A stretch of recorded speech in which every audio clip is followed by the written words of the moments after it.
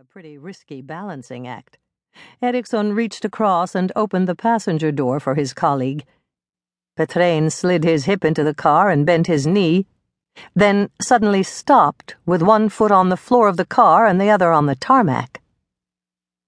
Eriksson could feel the cold quickly spreading through the warm interior and said crossly, "Get your ass in here before—" He broke off in the middle of the sentence and sat there, open-mouthed. A car was speeding toward them along Beige, its high beams on and its engine racing. As the car passed beneath a street lamp just a few meters away, Eriksson registered the fact that it was light-colored, probably silver, definitely a large BMW. It skidded sharply as the driver put his foot down and slid past the patrol car with screeching tires. "Jesus Christ, it's the stolen BMW!" Eriksson shouted. "What stolen BMW?" Petrain asked as he carefully slid into the passenger seat. "The one we had a call about just now. Get on the radio and tell them we're after the bastard." "Can't." "What do you mean, can't?" "Hands full." Petrain held up the coffee cups and the bag by way of explanation. "For Christ's sake, just get rid of it!" Eriksson roared. Without a word, Petrain pushed the button to open the window with his right elbow. The discreet hum as the window slid down was drowned out by the sound of the patrol car's tires as they spun on the tarmac.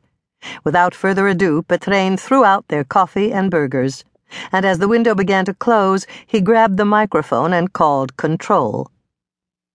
"SHO 1101 by the kiosk on Beige. The stolen BMW has just driven past us, heading in the direction of Kohltorp, traveling at high speed. In pursuit. Over." "Thank you, 1101. I'll call for assistance from other patrols. 1304 is on the way from Östra Hospital and can cut across from the opposite direction. Backup is on the way." Eriksson drove as fast as he dared. He could see the rear lights of the BMW disappearing in the direction of Swedish Television's brightly lit box-shaped building. He put his foot down hard, and suddenly the lights in front of him glowed as brightly as two red fireworks. The BMW was swerving all over the place, and looked as if it might actually go off the road.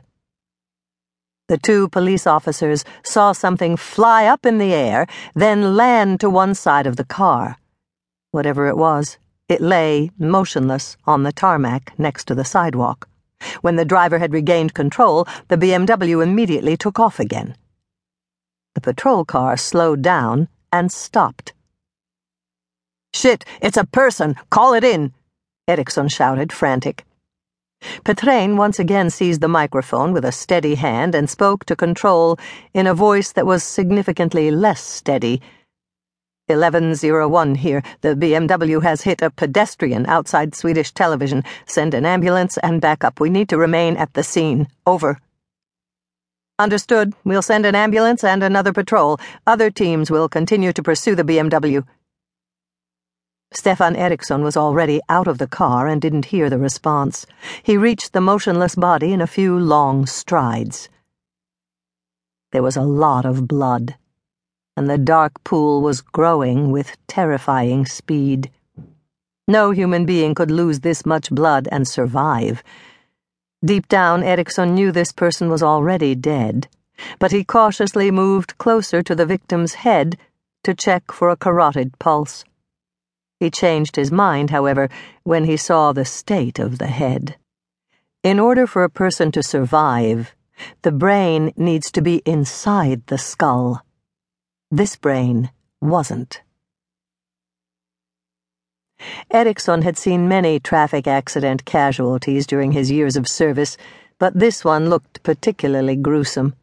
Because the car had been traveling so fast, the victim's unprotected limbs and head had been crushed with immense force. It wouldn't be easy to identify this person, he thought. He could hear the sound of approaching sirens in the distance.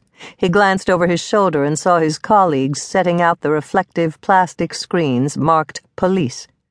The blue flashing lights of the patrol car cast an eerie glow over the scene of the accident. A few cars had pulled up, but Petrain was managing to keep the occupants away. The body was lying on its back, with both legs twisted in an